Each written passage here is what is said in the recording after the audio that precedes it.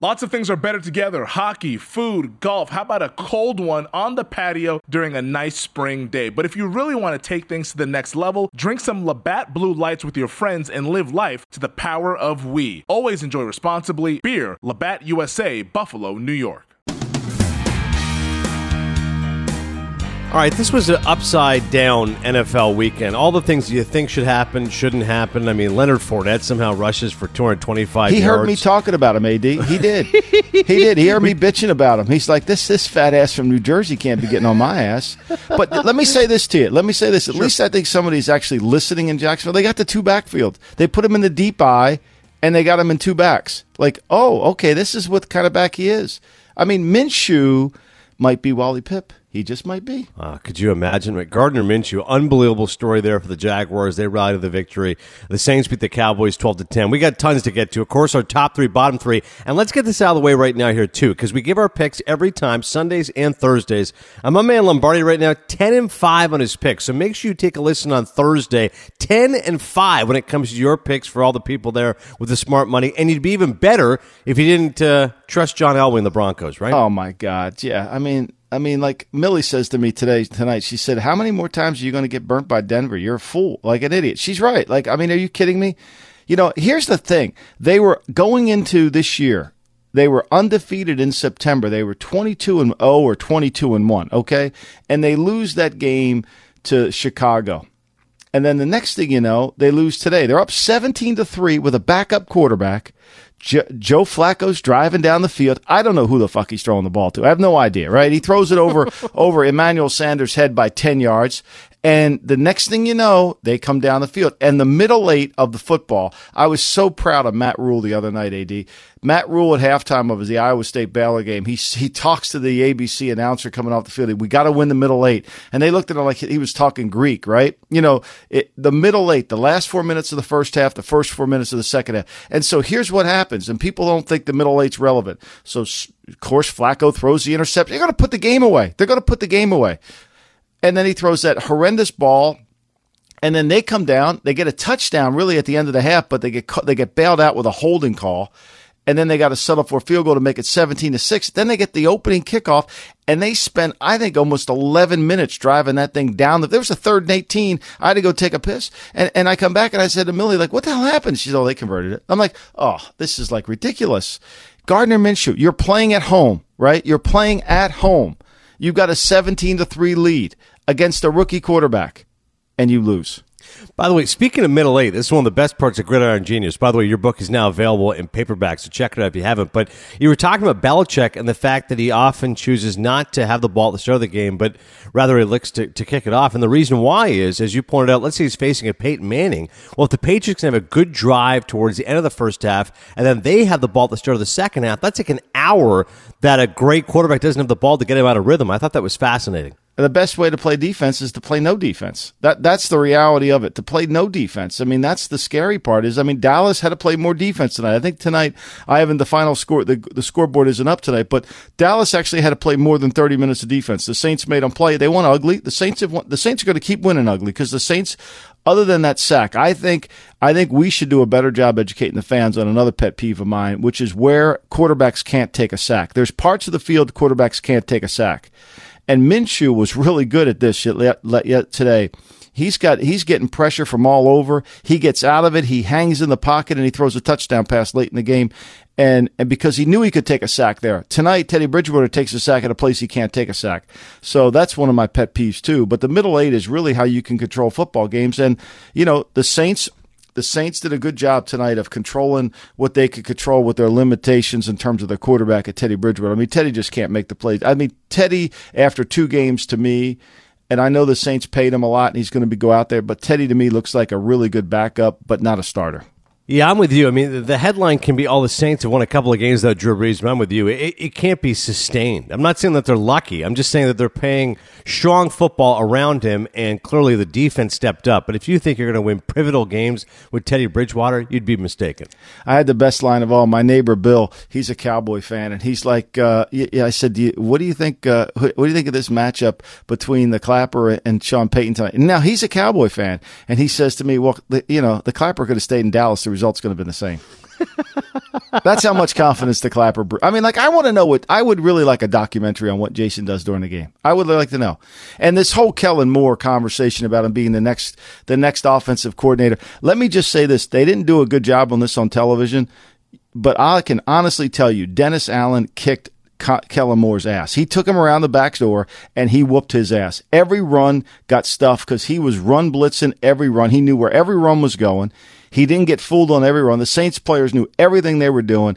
They got their ass hammered to them. They knew every route. Like all this talk about Kellen Moore's the next coming of Jesus Christ and he's going to be the next head coach. He may become a great coach, but it ain't how he got his ass kicked tonight. He got his ass kicked tonight by Dennis Allen. That's the kind of straight talk we love. As always, you can go to Apple Podcasts. Make sure you subscribe to the GM Shuffle. My man, Eric Smith, he's 60. He loves the podcast. He says, you know what, Mike Lombardi, that guy always breaks it down. I'm like, yeah, he tells you how it is. They want me to lie to you? Yo, yeah, everything's good. Washington's great. The general manager in Washington's 59, 93-2. That's good. He's doing a good job there. Really, he's doing great work. Just be patient, Redskin fans. He's got it turned around. Plenty more coming up on the Redskins and on John Elway, but just a quick plug for Cinephile, my podcast, which you can subscribe to on Apple Podcasts. CinePhile, Cinephile, the brand new review of The Irishman. Mike, I was fired up beyond belief. World premiere was last Friday, and I went and saw it again on Saturday. Who were you with? Who were you with? Was this, you got an invite? Who was all there? Tell me who was there. Yeah, so the one that I went to on Friday, that was open to the general public. So it's a bunch of, mooks like me and you and whoever, just crazy fans for De Niro and Pacino. Yeah, exactly. But the crowd at night, the 8 p.m., that was like the industry screening. That was like a bow tie affair. So you and I had gone, Steven Spielberg could have been sitting in front of us. Oh, look, there's Daniel Day-Lewis. Like that was the one that was all the heavy hitters. But honestly, man, it was incredible. I mean, this is a monumental film for Martin Scorsese. The fact that he and De Niro, first movie together since Casino, which was 1995, and the first time ever Scorsese and Pacino have worked together. First time ever Pacino and Pesci hasn't made a film in 9 years. Wow. To get him, I mean, the band is back together again. Keitel and Marty reunited. Of course, they were great in Mean Streets and Taxi Drivers. So I want to tell you this, because you know the basic premise, which is it's about Frank Sheeran, right, who is a noted hitman. From it's based Philly. on the book I Heard You Paint Houses, which means he's a hitman. And it's a wide-spanning story. I'll say this, Mike, for anybody out there who thinks, oh, this is Goodfellas 2.0 or Casino 2.0, you'd be wrong. You know what I mean? Goodfellas is an incredible film because it's so exhilarating and exuberant. Casino's about the rise and fall of these mob families in Vegas. This is very much a story about memory and loss and regret. And De Niro plays an old guy who's looking back on his life and reflecting on it. It's about memory and redemption and the mechanics of sin. And that's not to say there isn't the mob stuff. Of course, it's a Scorsese movie. You got a bunch of murders. Yeah, you got dark humor. It's very funny. But you'd appreciate the fact these are like Philly guys. Yeah. It's a Philly mob, South Jersey, and it has a ton to do about the Kennedys. And Pacino plays Jimmy Hoffa. Like, he's unbelievable as Hoffa. Yeah. Oh, I love when Tony says, I don't understand you. Why do you love John Kennedy? You hate the brother. I love that man. Yeah, exactly. The brother always trying to break up the mob. There's plenty of great scenes about that. So, like I said, plenty of talk about The Irishman. That's available on Cinema. Get a pair of scissors. Yeah. We have to call a couple tailors over from Italy and give them some fresh scissors when they get here. I love that so line. Good. Marcus, so like I said, Mike, upside down weekend. Fournette does great, and a guy that we've been critical of, Marcus Mariota, throws 3 first-half touchdown passes as the Titans beat the Falcons. So they got a surge in confidence. Now they got to share the AFC South lead. Mariota threw 2 of those to A.J. Brown. Titans defense, by the way, 3 fourth-down stops, beating the Falcons 24-10. We can talk Titans in a second, but seriously, what the hell's wrong with Matt Ryan and the Falcons? They look like they're in trouble. Look, I'm just going to say it really clearly. I mean, the Falcons are 19-19 since the Super Bowl. We have this. The Falcons are one of these perception teams, partly because their general manager gets great publicity. They always have great drafts. And they've got a couple marquee players. But Dan Quinn's really dealing with a deck that's not great. They're 19-19. And they can't stop the run. And anytime Tennessee beats a team, it's because they're going to go in there and be able to run the football. I think today, Henry had 100 yards rushing. I mean, they can't stop the run. They have no physicality to them whatsoever. And look, I mean, Dan Quinn's on the hot seat. There's no doubt about it. I mean, Dan Quinn losing at home. I mean, he's easily 0-4. That Eagle game, he won, but it didn't feel like a win. I mean, the scoreboard said he won, but it didn't feel like he won that game. And as you go through last week against Indianapolis, he scores 3 times in the second half, and he still loses the game because he can't stop him coming back, and he's taken over the defense. So, hats off to Mariota. Great job, what he's been able to do. But the reality here is, I'm telling you, the heat is on Dan Quinn, and it's going to stay on Dan Quinn. Everybody in the league thinks that this job is going to open up, and it could open up all across the board. I mean, one thing about Arthur Blank, Rich McKay's safe forever because he's on the prestigious competition committee, but everybody else is not safe in that place. And this loss, it rings really poorly within the building, and it's going to stay that way. I mean, Atlanta just isn't a good team, partly because when you can't play the run at home in a dome, you can't play. Mariota, 18-27 for 227. Derrick Henry gets exactly 100 yards rushing, so there wasn't a whole lot the Falcons' defense could do successfully. And as for Matt Ryan, I mean, he had to throw the ball a ton, Mike. He was 35 of 53 for 397 yards. Think about this. He had almost 400 yards passing, yet 0 touchdowns, and a complete absence of a run game. Devontae Freeman, 12 carries for 28 yards. That's anemic. That's giving 0 support to your quarterback. He hasn't been able to run the ball all year. That's been their biggest problem. They haven't been able to run the football all year, and it's because their offensive line. I mean, they signed Carpenter. They got Brown. I mean, they paid money for Mack, but they're not good up front. They're not a good team up front. Their talent level is really not very good. And I don't care what anybody tells me. I've said that for years. Their talent level, they've got some really good skill players, but their talent level overall isn't very good. It's always overrated. They have this perception, and they don't do anything when it comes time to, like, for example, they'll never be aggressive in free agency. And when it comes time to try to find players, Quinn has to do as much as anything because the pro personnel department in Atlanta, I don't know what they do because they're so interested in their draft picks. They don't care about anything else. I mean, here's the problem. They've scored 20 points in the first half this year, and they've allowed 71. I mean, you're behind 71-20. That's why Matt Ryan has so many yards passing because he's playing catch up all the time. You give up 38 in the first quarter, 33 in the second quarter. Now they've only given up 28 the rest of the game, but the game's over at halftime. The game's over at halftime, and now you're wondering why? Well, because you average 3.7. I mean, Freeman is averaging 3.3 a carry. That's not good enough. You can't do that. Atlanta's not good. That's the problem. Atlanta's not good, and they're not good on defense. They talk about this defensive front. Vic Beasley has a sack and a half. I mean, they're not good. They're up the field. They don't have no lane discipline. It's not going to get any better in Atlanta anytime soon. Yeah, Hooper, the only one who had a big day. Even Julio Jones was silenced to 4 catches, 42 yards. On the other side of the ledger, Mariota, pretty good. Do you think, though, is this a case of taking advantage, like I said, a poor Atlanta defense, or is Mariota perhaps trying to figure this thing out and on the verge of turning the corner and being a serviceable or even a good NFL quarterback? I think everything about Tennessee is who they're playing and if they can run the ball. If they can't run the ball against a team, then it goes on. If Mariota can have balance, and we'll talk about this later with Jared Goff, if Mariota can have balance, then he's got a chance to be serviceable. If he has no balance and he's sitting there and he's trying to make throws, okay, they got Buffalo comes in, and Buffalo will stop their run. Buffalo will force them to throw it. It'll be a harder game for them this week because Buffalo, they played the run against New England today really well. I mean, they shut down New England's offense. New England's offense did nothing, absolutely nothing today. Buffalo really was right in that game like we thought they would be. It was a close game. The 7-point line never held up. But, I think it's all predicated on if Tennessee can run the football, then Tennessee's got a chance to win because it helps their defense tremendously. And one aspect as well is just, of course, taking care of the football. Mariota yet to throw an interception so far this season. He had faced growing criticism after managing only 1 touchdown pass and 2 straight losses, but a bit of a resurgence for him against the Falcons. All right, Jones. That's right, Daniel Jones, Mr. Jones. He and the defense leading the Giants over the winless Redskins as Danny Dimes working his magic again. Saquon Barkley's replaced with Wayne Gallman, the kid out of Clemson, scored 2 touchdowns. Jabril Peppers' 32-yard interception return as the Giants all of a sudden have some life. They win this game 24-3.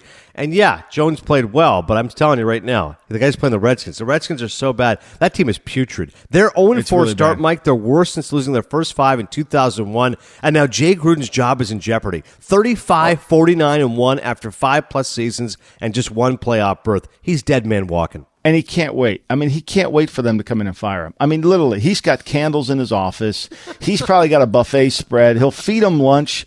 I mean, he can't wait for him to come in. He can't wait for them to come in. You mean I can leave and I'm still going to get paid? Oh, please sign me up for that gig.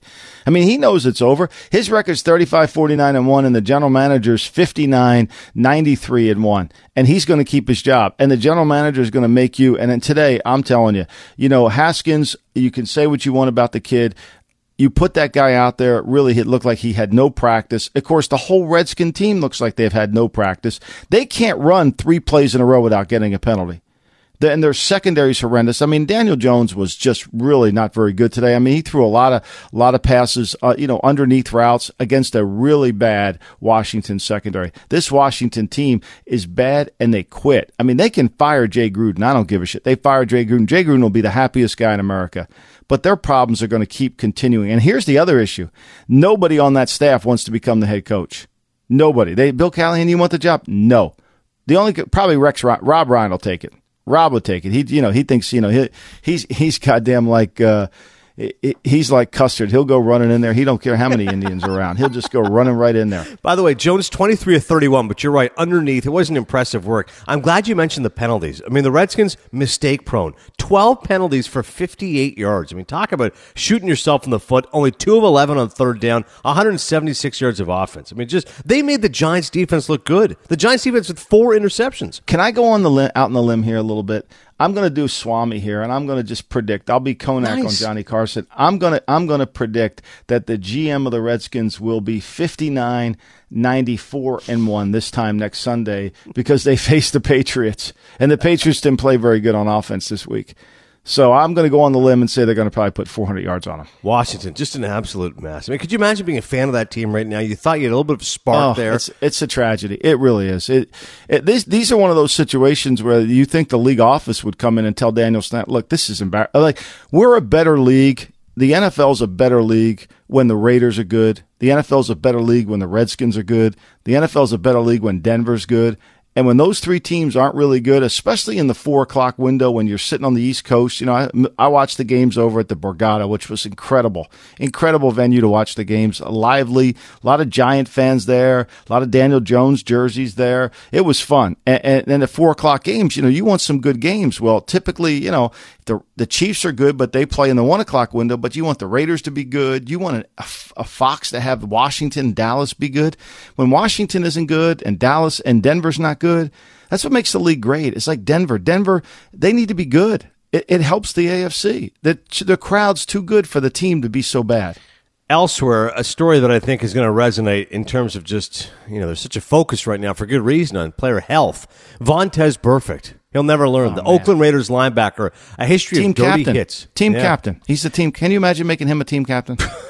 Ejected from the game after a blatant headshot on defenseless Indianapolis Colts tight end Jack Doyle. Doyle was trying to regain his footing after making a catch, and Burfict, as you mentioned, Mike, a team captain, he lowered his head, crushed him with a helmet-to-helmet. This is a guy who spent his first 7 seasons with the Bengals. He has been fined or suspended, wait for it, 13 times, and been fined about $4.12 million during his NFL career, and he's back at it again for John Gruden. You're either coaching it or allowing it to happen. Now, let me say this. Mike Mayock hated this player coming out of Arizona State. Hated him. Despised him. Killed him. His best friend, Paul Gunther, signed him in Cincinnati as a free agent. Gunther likes him. He makes all the calls for Gunther. He gets their defense organized, right? But to me, if you're Roger Goodell and you find this guy 4.12 and you care about player safety, like we say we care about player safety, and now they're going to go over to London. They could take him over there. They should just leave him there, or don't take him at all and suspend him for 4 games. Because the only way he's not, one thing it's like the death penalty. We learned this. It doesn't stop crime. Like, fining this guy doesn't stop it, right? It doesn't stop it. You got to do something more dramatic. Take away what the guy wants to do. Pay him, but don't let him play him. You're not allowed to play. We'll pay you, but you're not allowed to play. Do something that affects them. Right. Even before referee Scott Novak, he announced to the crowd that the replay review was determined. Burfict was already jogging to the locker room. To your point, he's nonchalant about it. He knows, I drilled him. I'm done for the day. I don't care. I'm out of here. He's doing it because he likes to do it. It's I don't want to call it pathological, but it's almost like he's sadistic in how he behaves. He doesn't care. He doesn't care about anybody's safety. He's just out. It's like a street fight to him. And this isn't Remember the Titans here. Like, we're, as Uncle Junior said, we're not shooting a Western here. This is like real. You got to, like I said, suspend him for something, right? A couple of games. Like I said, if you don't play him, that's the key. Yeah, no, fining him doesn't work. right? Capital punishment. It's been proven it doesn't work. There's more, I'm not for or against it. I'm just saying it doesn't work, right? Like, it doesn't work fine. Like, get this guy off the field. But you make him your team captain. You're saying this guy represents you. And it was a great win for the Raiders today. The Colts can't play run defense. And John Gruden is really a good coach against a system of defense that he knows you're going to be in, and he can dial plays up. And when he played Indy, it was either going to be Tampa 2 or man, and Gruden's effective at that. Where Gruden can't handle it, he used to go crazy over Greg Robinson. Greg Robinson was a coordinator at Denver, and he was Gruden's nemesis. He was Gruden's kryptonite when Gruden was really humming, right? And Gruden would walk around the facility. Man, this Greg Robinson, what a great coach he is. Man, he's a great coach. And meanwhile, every time he played another team, they'd give up 49. Then it was only because Denver could outscore people. But what I learned from it was Gruden needs logic to call plays. Gruden needs logic. He wants you to know, if I do this, you do that, then I'm going to do that, right? He never wants to play against somebody unconventional. He's really good against conventional. I didn't think they would win today, but I really thought they would cover because he's really good against conventional, and he's really good when he can run the ball and he can stay in 2nd and 5, 2nd and 7. He can call plays that way, and Carr can behave that way. But what happens is when he gets against good coordinators like Dennis Allen, or he gets against the guys that know how to attack him, then all of a sudden he doesn't win that. And so Eberflus is a really good coach, but he's just too much of a one-album guy. He's got to change it up a little bit, and that's why Indianapolis can be vulnerable at times. Now, Brissett turned the ball over, and they didn't play well. They had too many guys hurt, losing T.Y. Hilton and all that. They didn't play their best football, but the reality of it is this is a perfect game for them, and Burfict takes away from what they did on the field to win this game. He takes away from it because he stains the win with this behavior. And also, by the way, we were talking in the past about Adam Vinatieri and how that terrible start he had of the season. He's still playing. He made 3 extra points and a 26-yard field goal. He did miss a 57-yard field goal attempt, but it's his 197th game with the Colts. So Vinatieri still hanging out here for the Colts and still trying to get things done for Indianapolis. Coming up next, what happened to the L.A. Rams? Mike and I break down their surprise loss at the hands of the Tampa Bay Buccaneers. All that more coming up right after this.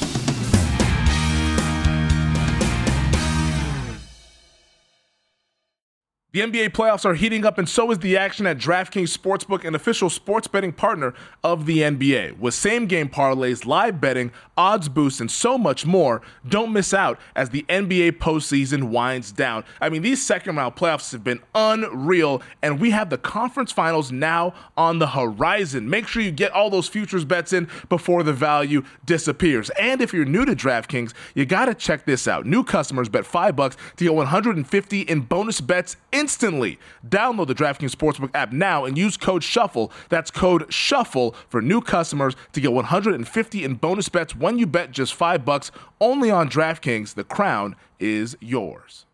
Gambling problem? Call 1-800-GAMBLER, or in West Virginia, visit www.1800gambler.net. In New York, call 877-8-HOPE-NY or text HOPE-NY 467-369. In Connecticut, help is available. For problem gambling, call 888-789-7777 or visit ccpg.org. Please play responsibly on behalf of Boot Hill Casino and Resort in Kansas. 21 plus, age varies by jurisdiction, void in Ontario. Bonus bets expire 168 hours after issuance. See dkng.com/bball for eligibility and deposit restrictions, terms, and responsible gaming resources.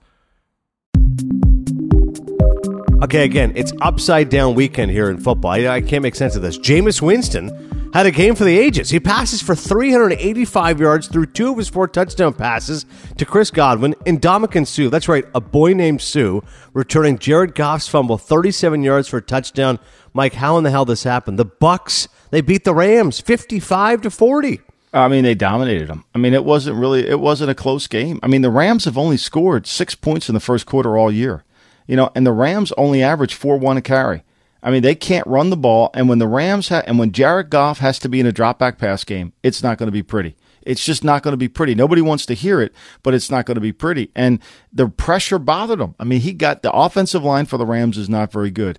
And here's what the reality of it is since that game, we talked about it on Thursday. That's why, the Thursday pod told you this was a 9.5 point. I didn't take the game, but this game's opened up at 11, and it went to 9.5. Sharp money was all over Tampa Bay. They knew something, right? And Tampa Bay did a great job of game planning against them.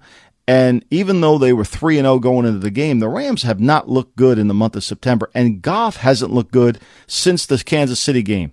He's thrown, before coming into the day, he had 11 touchdowns, 11 interceptions. He's averaged under 7 yards. That contract, AD, that contract might go down as one of the worst contracts in football. Because what's happened in this sport now is people are paying quarterbacks, and when they have to manage quarterbacks, it's like they don't care. They're just going to pay the guy even though they have to manage him. We see that in Kirk Cousins. I mean, Kirk Cousins is like, when you pay $80 million for a guy that you can only do 5 things, you're in trouble, right? You're in trouble. And I've been a Kirk Cousins supporter my whole career because I thought he got a bad rap there.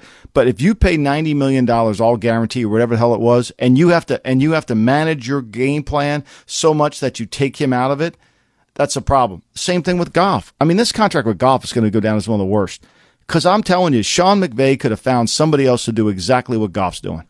Yeah, I still go back to your point about Goff, which is that can you see him winning a big game on the road at Lambeau Field or Soldier Field or when it's cold, name it, Foxborough, right? He's just, if he's going to struggle, like this is the kind of game, Mike, you look at the numbers, you go, oh, career high 517 yards. Yeah, but he also threw 3 picks, second time in his career. Like he looked baffled. He looked dazed and confused against Tampa. This is a great win for Bruce Arians. Oh, it's a great win for Bruce Arians, but they start the game off, they go 7 plays punt. The next drive, interception, the next drive, interception. So, and here's the thing what people don't understand about the Rams that everybody in the league talks about behind their backs or in front of them is if you can force them into a lot of third downs, Goff's not going to be effective on third down. They need play action pass. They need to be able to fake the ball, handing it off to throw it down the field. That's what they do really effectively. And when you get behind 21-0 like they did, it's hard to fake it. You know, Al Davis used to say, well, why are we faking the handoff on 2-minute drill? Nobody buys it. He's right. Like, why do you fake? Like, if you're in 2 minute and you got to throw it, right? Why are you faking a handoff? Right? And so nobody buys it when they fake the handoff. You got to low drop back pass it. I've never been a Goff fan. I've been too critical of him, but to me, I think paying him this contract was absolutely ridiculous, and they're going to regret it because McVay's going to regret it because it's going to piss McVay off because he's not going into Chicago in January and playing good. I can tell you that. He ain't going to Green Bay in January and playing good, and he ain't coming into Philly and playing good in that weather. Todd Gurley, by the way, rushing for 2 touchdowns, only 5 carries for 16 yards. Rams' running game was absolutely non-existent. Sean McVay, by the way, after the game saying, this is really a wake-up call for everyone, not just the offense. The only blessing is we have a short week. The only thing that we can really control is you play again on Thursday, so they'll be right back at it very quickly. Yeah, they got to go up to Seattle. And I mean, look, Seattle's not played well at home the last 2 home games. I mean, the 12th man up there, it's like the 12th man at Texas A&M. It hasn't really been as important to him as in the past. This will be a good game on Thursday night. And what I feel like maybe the headliner here as far as teams you want to take apart, that would be the Denver Broncos. They blow a 17-3 lead late in the first half. Then they went ahead, 24-23. Joe Flacco magic to Cortland Sutton, but too much time for Gardner Minshew. The rookie quarterback leads the Jags on a 60-yard drive, aided by a Von Miller roughing the passer penalty, and Lambeau with an easy range of the game-winning kick. To reiterate, Michael Lombardi here is 10-5 on his picks.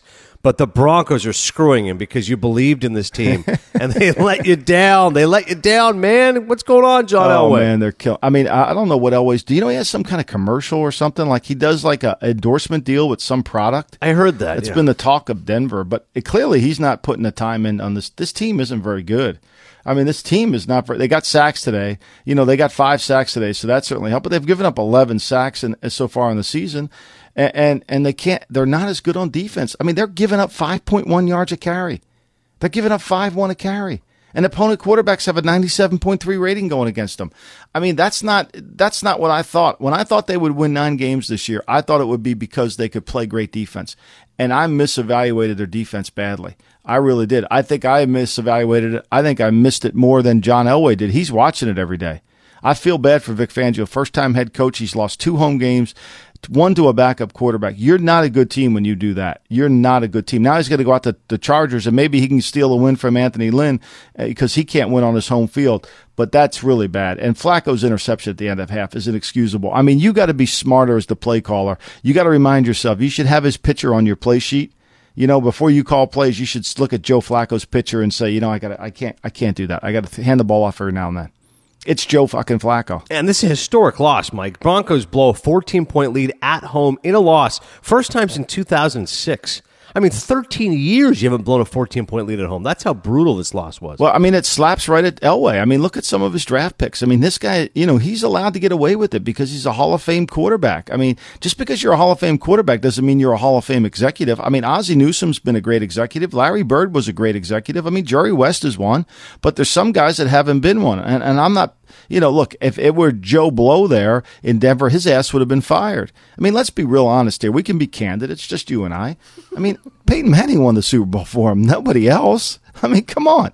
Peyton Manning puts people in Canton. I mean, he's made careers for people. Like, if you take the Peyton Manning era out of John Elway's life, what do you what's that record? Yeah, it's crazy to think, you're right, what a resume can build for you because he's so iconic there in Denver. People still remember the drive and the helicopter spin, all that. Yeah, it's great. Get us a quarterback. That would be nice. That would be nice. Speaking of quarterbacks, Chicago lost Mitchell Trubisky, but they still beat Kirk Cousins and the Vikings. You talk about the bad contract of Jared Goff. The amount of Twitter hate that I saw, people just crushing their Kirk Cousins and just saying, is this going to be one of the worst contracts ever in football history? He couldn't do anything against the Bears defense. He looked like the monsters of the Midway. Maybe Mike Zimmer's job's in trouble. Well, I mean, look, I think when you really break this thing down and you look at what Cousins and they're managing them, and I mean, it's really painful when you look at it and you see them and they're trying to manage them and everybody's like, well, you got to give him a nickname. Is he the heist too? I don't even think it's fair to Brock Osweiler to call him the heist. I mean, he's deeper than the heist. What's the biggest bank robbery? What was the Great Northern Bank robbery? In England when these guys stole like $120 million, they still haven't caught him. Right, because you called Osweiler the Lufthansa heist. He was the Lufthansa heist. I mean, he stole money. I mean, Cousins has actually played some games where you could say the problem is Cousins is a 20-20 quarterback. He can move the ball from 120 to the next, and then when he gets to the red zone, and then there's some games he can't move the ball from the 20 to the 20. And the thing that bothers me about Cousins more than anything is his lack of real interest and passion. Like your quarterback. This is one of my problems with MVP Mitch. Is you got to be able to drive your team through your quarterback. You got to your quarterback has to have some of your personality to it. Brady played like crap today, but the Patriots have his personality. That you're not going to always play great. You're not going to be perfect, but Cousins' personality, and then here's the other thing I think fans have to understand is if your whole world's built on running the ball, there's going to be certain teams you can't run the ball against. And at some point, as Belichick often tells the team, at some point we're only good when the other team knows we have to throw it and we can throw it. And when the other team knows we have to run it, we can run it. That's the only time we'll know when we're good. And the Vikings are only good when they can run the football. And that goes back to Cousins. I mean, Cousins, you paid him $90 million and you gotta manage him. That's not what I paid $90 million for. Yeah. Look, I've said this so many years about free agency. The worst thing you can do in free agency is pay somebody and still need the position. Right. You feel like you have to do it. Rather than wanting to do it, you feel compelled to do it. And you mentioned the running game. Dalvin Cook came in with 375 yards rushing. He was held to 35 yards on 14 attempts. And that's with Akeem Hicks and Roquan Smith out. And yeah. Mike, you've always talked about a time of possession. Bears 35-27 to 24-33. That's the time of possession. That's a 10-minute swing. That's how they win their third straight game. Khalil Mack was unbelievable. He was unbelievable. But look, we always say this on the shuffle. All the shufflers know this. Bad offensive lines don't travel. And the Vikings are a bad offensive line. I mean, let's be real honest. They've got good skill players, but their offensive line can't go on the road and win, and that's a tough team to win. Even when they have backups, it was hard to win. I mean, Cousins isn't good enough, and that's the problem. And you're doing everything to mask Cousins' problem because the more he plays, the scarier it becomes for you. Also, Trubisky, MVP Mitch, as you called him, he goes down early. Daniel did enough for the win, but we don't know right now the extent of the injury to Trubisky. So yeah, I mean, I've looked online, and they were talking about it could be a couple weeks. It's his non-throwing shoulder dislocation. If they don't have to operate, it may be 2 to 3 weeks. Look, I don't want anybody to get hurt, but there was a sense of I don't want to call it an up. I mean, they had some rhythm to their offense today. It wasn't pretty. He took a lot of checkdowns, Chase Daniels. Now they fly to London. They got to play over there. I can't imagine that he's going to play against the Raiders. Not that they have great pass rush. But with this defense, the way the Bears are, if they don't turn the ball over and they take what their opponents give them, They can win those 20 to 13 games. They can win those tight games, and Daniels can manage it. At least he's accurate on the underneath throws. Making plays and not making mistakes. I mean, now I will say this. If you bet MVP Mitch to win the MVP, you might want to consider, that you're not going to get paid on that ticket. You just might want to. I mean, after 4 weeks, you might want to think that's a bad. You should hear, AD, you should hear the people in Vegas. My man John Murray from the Westgate. Oh, we have tremendous liability on Mitch Trubisky. You have no liability. It's a donation. By the way, Trubisky's season stats right now: 579 yards passing, 3 touchdowns, 2 interceptions. And all that came against in the Redskins. I mean, it's really comical. It really is. And people think he had it turned around. We built some confidence. If he had played today, actually the worst thing that happened was that Chase Daniels came in and managed the game. I promise you, Mike Zimmer's probably sitting on the plane ride back to Minneapolis tonight saying, damn it, we shouldn't have hurt him. I'm serious. I know that sounds bad to say, but that's what people talk about on the airplane. Like, that's the first reaction. We'd have better off with the other guy in there. Yeah, I used to say this all the time at the Raiders. We're a couple injuries away from having a good team. We just need to have the right injuries. It's like that Gallows sense of humor, right? Nothing serious. Just get the guy out of here. We'll get the backup in here because the backup's better than this guy. Yeah, well, he can stay started. Just like, remember when Barney Fife wanted to sing in the choir and they would just make sure that he just mouthed the words? That's what we want you to play quarterback, but you really, we just want you to mouth the words here. Great Barney Fife reference. Meantime, the Chiefs score late. They stay undefeated, 34-30 over the Lions. Patrick Mahomes getting it done. 4th down with a run to extend a game-winning drive. Ended with Darrell Williams' 1-yard touchdown run. Chiefs win 34-30. I mean, listen, Detroit played better than I would have thought, Mike. They hung in there, but KC finds a way to get it done as the Chiefs are now 4-0. They did, and I've been talking about them all year about how they've been good against the rush. 4th and 9, and they get 3 guys on the left side of the center and 1 guy's to the right of the center, and there's this gap that I swear to God, you could have run 20 Legotos through it. It was just a huge gap, and Mahomes takes off and scrambles for 9 yards. I mean, look, this was a game I think Detroit got screwed. There's a fumble that returned for a touchdown that I couldn't really tell was a fumble, when I was watching the game. And Detroit, Matthew Stafford played his ass off. He played hard.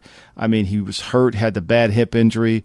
Detroit played way better than Detroit, I knew was going to play well. I had them covering the line because I thought they would backdoor cover it. I didn't think that Kansas City would come and cover it by beating them by 4, but I thought they would backdoor cover it. And Kansas City did exactly what they didn't play. They didn't bring their A game today, but they brought enough to beat them. And I, look, Detroit, I think that's a great effort for them. They just didn't have enough on defense to stop them when they needed to. Yeah, I mean, the Detroit Patriots is that moniker that Patricia's trying to use for this team. And right now they're 2-1-1. I don't know how good they are, but they had, listen, their offense, like you said, Stafford overcame that stigma, that stereotype, or that false perception. He doesn't play well against good teams. He's certainly stepped up. Mahomes is just a little bit better. And this Chiefs team, bottom line, is fun to watch. And their defense, like you said, nothing to phone home about. They're going to score points, though. Yeah, they are. And I think this. Here's what Lions fan, I think your teams play hard. I think they're playing well. They're playing hard. But here's the thing you've got to understand if you're a Lions fan, that you're going to play no matter. You're never going to beat anybody resounding.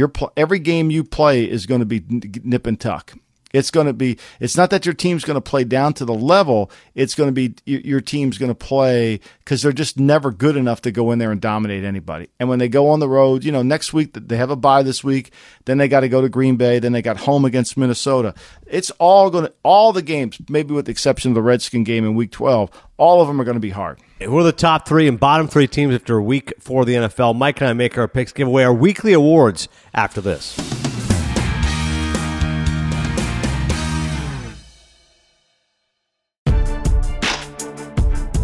All right, time now for the weekly awards as Mike gives out some hardware. First off, on the lam, your boy John Elway. He got to go on the lam, bro. He should be in witness protection. How is he getting away with this? Seriously, tell me what they've done right, and other than they draft Von Miller and Bradley, what have they done good? And that's the thing, right? Because you get faked into these things because you say, oh, well, remember that Super Bowl, right? Oh, yeah, man, that defense is really good. And you go, no, it's just a couple players. Like you said, because Von Miller stands out, you all of a sudden think the whole unit is good. And that's not the case. The fact they didn't have any sacks until today is crazy. Yeah, and the fact they can't win at home. The one thing you think about Denver is you think they're going to be 6-2 at home and they steal 3 wins on the road. They go 3-5 and they're 9-7, right? And now they're 0-2 at home in September when they typically win. And here's the thing we didn't even talk about. Gardner Minshew, my man was thrown into the wind. There was a 20-mile-an-hour wind in this game. I mean, they lowered the over and under down to 37. That's how prevalent the wind was in this game. Now, it went over, but I mean, the books were lower because they felt like Gardner McKay Minshew wasn't going to be able to do it. And he did. I mean, that's got to be a hard loss for Elway tonight. Sitting at home in his big Cherry Hill mansion. I mean, he's got to be sitting there saying like, whoa. Like, I'm here. And it's a good thing he don't have an owner. I mean, they're in an ownership dispute, right? Mm-hmm. I'll tell you the question, AD, that's on the flight home is this Minshew played really good. He's played good for 3 games. You gave Nick Foles all this money. Nick Foles can only operate in a shotgun. Are you better off trading Nick Foles and go with Minshew? Or just letting Minshew finish out the season and play and get back into a deep I formation with a fullback like they did today and let Fournette run the ball a little bit? Isn't that crazy that the fact Foles was highly coveted after what he had done with the Eagles the last couple of seasons? Jacksonville feels like they win the bidding war, so to speak. And after a few games, maybe they're going, hey, you know what? Do we really need this guy? I mean, that's how you think. I mean, we're at the quarter mark of the season. I mean, you're thinking that all the time because you're wondering, like, Minshew looks like a really good player. Like, Minshew looks better than Haskins has. Now, in fairness, I'm going to give Haskins a pass because I don't know if Daniel Jones would have looked good in Washington or if anybody, because nobody's coaching there. There's no coaching going. There's no conditioning. There's no coaching. They're an expansion team, but for the most part, I mean, he's hard to tackle in that pocket. He escaped. He made something out of nothing a couple times. He was really good today. And he doesn't do it all the time. And you got to give him credit for how they call plays. And I'm no Fournette fan, but at least when Fournette's in the deep eye and they're feeding him the football and he gets himself going a little bit, he's hard to tackle. All right, how about the Fred Palermo Award? Best game plan going into the week. Well, you got to give it to the Brownies. I mean, the Brownies came out and kicked the Ravens' ass. I mean, this game wasn't as close as the score, and the score wasn't close. I'm going to let you in on a secret here. The Ravens are bad on defense. The Ravens don't have any swagger to them on defense. They lost all their tough guys. They have no juice, as John Gruden would say. They got no men on defense. They have no men on defense. They lost Mosley. They lost Weddle. Here's what happens to most teams. You take a guy. This is what the media never understands. Okay, we got Earl Thomas. He replaces Weddle. Well, Earl Thomas doesn't make a lot of checks. And Earl Thomas has never played in the system before. So it's brand new to him. So he's not comfortable in it. So it's going to take him a long time. Whereas when Weddle was back there, he made everybody else better because he was telling everybody what to do. So they lose Weddle, they lose C.J. Mosley, they lose Suggs. They've lost 3 players on their defense that were men. I mean, Baltimore stinks on defense, and it really happened 3 weeks ago when the mayor of Munchkinland just threw the ball all over the lot on him. And he's yet to do it against anybody since. Right. He's yet to really do it. He got 127 against the Panthers. He got a bunch of junk yards today against Seattle. He never really could command it today. And so, to me, I think Baltimore's really bad. And my hat's off to Cleveland for coming in there. They got Chubb going. And they made some plays. But I'm telling you, you and I can get open against this Ravens secondary. This Ravens secondary is bad. Their talent level is not very good. Yeah. Browns go to 2-2, Ravens 2-2. So a key win there for Cleveland. How about the KGB Award, the team that got duped this week, Mike? Oh, man, I'll tell you what, the Rams were licking those Oreos, and they got their asses beat. I mean, let's face it, the Rams were licking the Oreos, and they got KGB'd right out of it. I mean, Tampa comes in there and gives them a whooping. Sean McVay's right. There's no part of his team that played good. I mean, he hasn't played good all month. I mean, he steals the win in Carolina. Good win probably was their best win opening day. They come back in week 2. Drew Brees gets hurt. They beat the Saints, Teddy Bridgewater. And that game was a lot closer than 27-9. Then they beat the Brownies 2013. The Brownies are trying to tie the game up late. And then they give up 40. So, they haven't really played. I would say their best game is the Panther game opening day.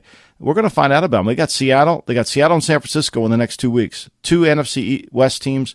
We'll see. But the Rams got duped. I mean, let's say they're a 10-point favorite at home and give up 55. That's a lot of Oreo licking. Yeah, that's shocking. And like McVay said, the good news is we got a Thursday game, so a quick turnaround for us. How about the why did we win, why did we lose? The win goes the Raiders and the Browns, the loss, the Vikings and the Rams. The Raiders won because they understood how to attack the defense of the Colts. They understood what they were playing, and they could get ahead in the down and distance, and it wasn't just a 50-pass game. Carr can't function if they can't run the ball. And it's the same thing with the Browns. The Browns got balance out of their team. They were able to run Chubb. They had balance, and it took the pressure off of Mayfield, and they were able to make plays. The Vikings lost because they're trying to constantly cover up. They're curly in the boat with Kirk Cousins. That's what they are. Curly in the boat. Curly's got one hole in the boat, so he drills another hole to let the water from the first hole out. Well, that's Kirk Cousins. You're trying to cover up one hole for Kirk Cousins and you open up another hole. You're trying to patch up this for somebody else and you lost. At some point, you got to say to yourself, you know what? We made a mistake. Maybe we should have just let Kirk Cousins go to the Jets. That would have been typical of that. There's always a team that you're competing against, and you think to yourself, man, if we see the player the same way they do, we might be wrong. Well, I've defended Kirk Cousins for far too long, but watching him play with really not a lot of urgency to him, he's got skilled players and he doesn't make anybody better. I think that's the thing that drives me crazy about Kirk Cousins. He doesn't make anybody better. And you could say about the offensive line, there's no doubt about it. The Rams, why did they lose? They lost because it became a drop-back pass game, and they can't function throwing the ball 63 times. They need Goff to throw it 30. They need to be able to run the ball. But when they got behind in this game, they couldn't do that. That's why they lost. The crazy thing about Cousins, Mike, just to finish that point, is that everybody seemed to agree this guy isn't a top 5 or top 10 quarterback, but it was all timing, right? He got franchised at the right time. He got franchised again. The Redskins had no choice. You're all right, well, he's the best available right now. He had put back together back-to-back excellent seasons, and he cashed in at the right time. So it's not like you begrudge him necessarily. Like, nobody ever believed he was great, but he had a couple of very strong years. And like I said, it was all about timing, and he cashed in, and now you go, man, how the hell can anyone pay him that much money? I would say this. I would have said to Sean McVay, Sean, look, we're not going to pay Goff. He's got another year. We'll give him that. You're going to go out there and you're going to find the next Goff. I'll pay you $20 million a year to be the head coach of the Rams, but you have to find the quarterback because Goff, you've made Goff great. Goff didn't make you great. You made Goff great. And I think what's happened in the NFL is the worst mistake you can make in the NFL, and I've made it, so I'm speaking from experience, is when you pay for mediocrity. When you pay for mediocrity, you screw up your team in sports franchises. And you've got to understand what truly is great and what truly is mediocre. And if you don't, and you pay for mediocre and you think he's great, it happens in the NBA all the time. They pay, because it's free agency, they pay these max contracts, and the guy's really mediocre. He doesn't move the needle, to use an ESPN term, okay? He doesn't move the needles, but you're paying him like he does. And that's what I think is what's happened with some of these quarterback contracts. I think that's exactly what happened. All right. How about if you don't know, now you know? The main takeaway from this week of football is? I don't think there's a great team in the NFC. It's not Philly. I think the Bears might be the best team. It could be with Chase Daniels. But let's just go through it. Like tonight, Dallas loses 12-10. Mm-hmm. I mean, great teams don't score 10 points. Yeah, the Rams, obviously, we've discussed, vulnerable. The Niners are 3-0, but you don't know how good they are. Look, they turned the ball over 5 times and should have lost it. The 2 games that they beat Tampa and they beat Pittsburgh, they could have lost easily. Will lost both of those games. Right. I mean, I don't have them. I don't know if there's a great team in the NFC. Saints 3-1, but you're right with Bridgewater. I mean, if they get Breeze back, maybe they become the best team because this defense played well. They've played well. They gave up a lot of yards in Seattle. I don't know if there's a great team after 4 weeks. I can't say to you, man, this team's really good. I mean, I think there's weaknesses in all the NFC teams. All right, how about who is courageous, who is desperate? Oh, I think Atlanta's desperate, AD. I think they're desperate. I think there's going to be a lot of finger pointing. This is when it gets bad on staffs. This is when you're 1-3 and people think the hammer's coming. And now it's not that bad in Washington because they're all expecting to get fired, so they don't really care. But Atlanta, this is one of those where they're not sure what's going to happen. And then you get desperate and you start wondering what the hell's going on. All right, so that brings us to this issue now, which is the top 3 and the bottom 3. And it kind of leads to the fact, like you said, Mike, that, who is the best, who's the worst. For me, the top 3 is straightforward. The Patriots still haven't trailed this season. And listen, the Bills' defense hung tough. They did put a little bit of scare in Tom Brady. He was not at his strongest today, but New England does enough to win. Whatever, tough place to play, all the rest of it. Pats are number 1. Chiefs, again, Mahomes and company, they're going to give up points, but they're also going to score 30-plus points. They win it 34-30. And number 3, only because, kind of to your point about no great teams in the NFC, I just want a little bit of balance. I'll put the Packers. Yeah, they're coming off a loss against the Eagles, and it was at home at Lambeau, but Philadelphia played inspired. I felt like they played desperate. Rodgers and the Packers almost led them to win until Philadelphia got that key interception on that bad break. So I'm going to go Pats, Chiefs, Packers as my top 3. How about you? I'm going Pats and Chiefs. And you know what I decided? I mean, and I don't mean this as a shot towards Trubisky, but I think the way Chicago is so dominating on defense with playing with backup players today, you know, I'm like, I think they're the best team. If they get any play from the quarterback, and, you know, I don't want Trubisky to miss any games. I don't think he's their answer. Don't get me wrong. But, I mean, they are the best team. They just don't have a consistency at quarterback. I think they are the best team, though, because defensively, you got to give Pagano credit. He's done a great job of filling in for Vic Fangio. They're turning the ball over, and they're hard to play. They can dominate the game. They really can. All right, as far as the worst teams in football, the bottom three, the Dolphins, I think we can agree, are the worst team in football. They're happy with that. Yeah, they want to tank for Tua anyways. I'm sorry the Dolphins are the worst. Happy birthday, Matthew. He turns 29 tomorrow, I believe. Yeah, he'll turn 29. I know it's tough for him to lose games. Happy birthday. Mick, how about this? I got two sons. Mm-hmm. I just had a baby. Matthew just had a baby boy. That's nice. Millie and I have four grandsons. We just will announce. So we have Dean Elliott Lombardi. He just had it. And then his birthday's on the 30th. He'll turn 29. And then Mick's birthday's on the 1st. He's got two boys. So we're getting together a team. So even though, Matty, we put your team in the last place, we still love you. Yeah, I was about to say, it's always family, right? Your son's above all else. 31st, so the second worst team in football. I'm going to put the Broncos just because, I mean, today was a heartbreak. You should have won that game. They get a rally. They blow it anyways. A 14-point lead at home, to me, that's inexcusable.